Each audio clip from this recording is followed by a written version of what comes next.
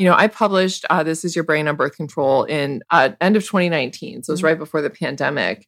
And, since the time I've published it, the number of conversations that people are having about this is just growing and growing and growing. And it's been so amazing to see that people are willing to live in this, sort of uncomfortable gray space where we say that, this is like by far has been the biggest tool that women have ever been given in terms of their upward, social mobility, but it is also imperfect and something where we need to be really pushing for the development of some new options. So that way women don't have to change who they are to protect themselves from pregnancy.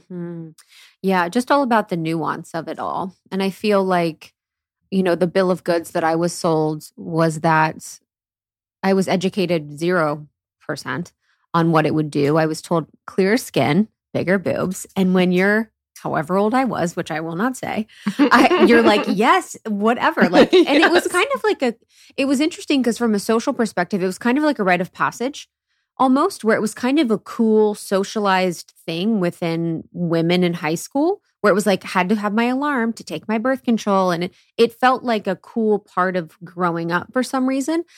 But for the people and for women that are younger in their teens and in high school that are being put on birth control, what is happening to their brain? Just them in general. I mean, that's like the $8 million question, right? So if you give hormonal birth control to a grown-up, and for just the purposes of this conversation, we're going to define a grown-up as somebody who's 20 years or older.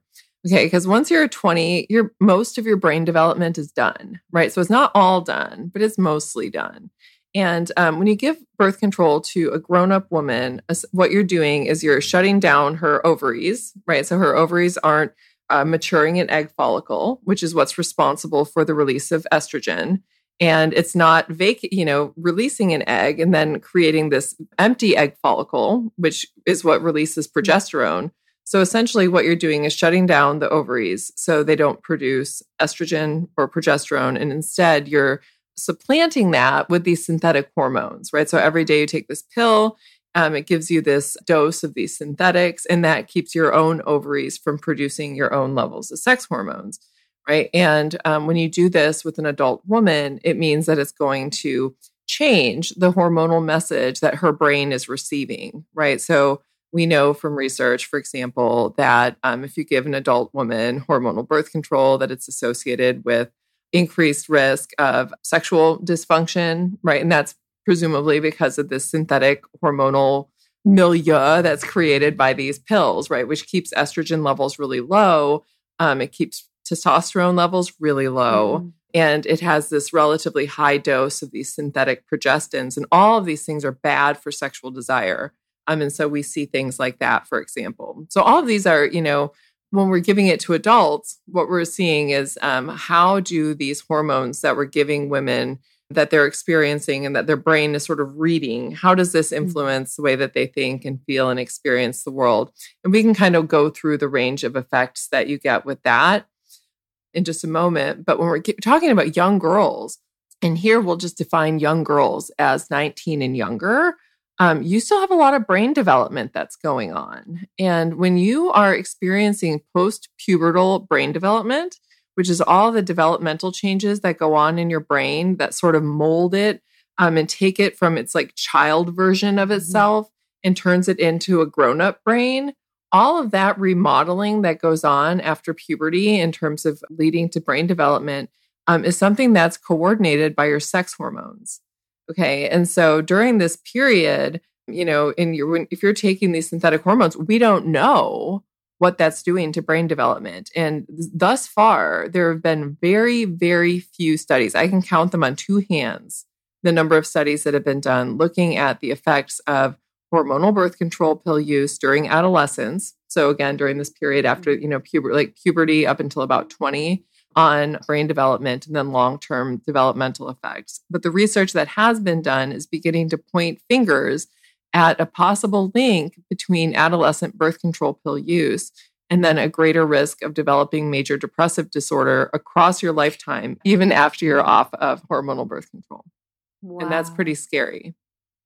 And depressive disorder would be periods in time where you have depressive spells, but not clinical depression. No, clinical depression. Okay, So, got it. yeah. So when we're talking about the research looking at the developmental effects of taking hormonal birth control when you're still in adolescence. So again, usually between ages 12 to 19 is how we define that.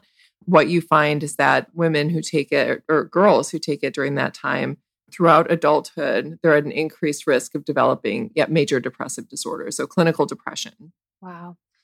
This is very rudimentary, but it's like, so the body is looking via the brain to create, or what is it, to develop with the hormones that are in the body for a woman or a young girl, as defined earlier. And so because the body's not naturally producing the estrogen and progesterone, then it's taking the synthetic essentially and probably making the parts of the brain with the synthetic. Yeah. So that's where it's getting its hormonal message. Whoa. It's getting like a totally different hormonal message than what girls generally get during development. Because, when you look at what the synthetic hormones are that are in birth control pills, what you have is you have a relatively low dose of estrogen, right? So low levels of that, and then a relatively high level of synthetic progesterone, which is called a progestin. And so you get, there's sort of two things going on. One, you're getting a constant hormonal message every day, right? Because you take that pill every day, it's sending the same message to your brain and every other part of your body that reads hormones, right? And this is different than a naturally cycling girl who goes through periods of, the first half of the cycle, estrogen is relatively high and progesterone is very low. And then during the second half of the cycle, you get a reverse where you get relatively high levels of progesterone and then relatively low levels of estrogen.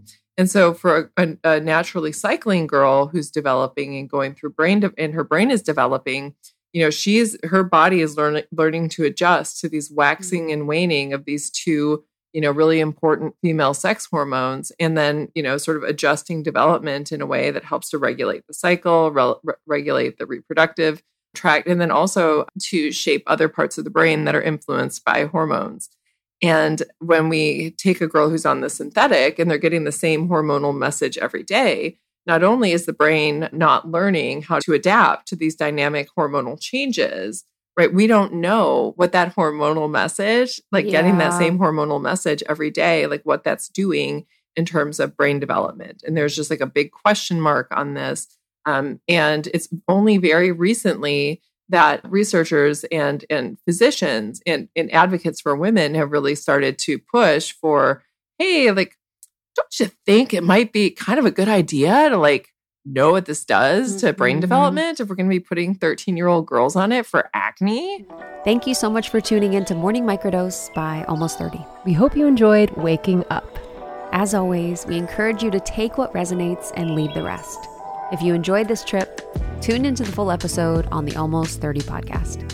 All episode information can be found in the show notes. Make sure to subscribe, and if this becomes a part of your morning routine, be sure to share it with a friend. We have new inspiring doses Monday through Friday. Follow us on Instagram at Morning Microdose, and follow Almost 30 at Almost 30 Podcast. Thanks for listening. We'll see you in the vortex.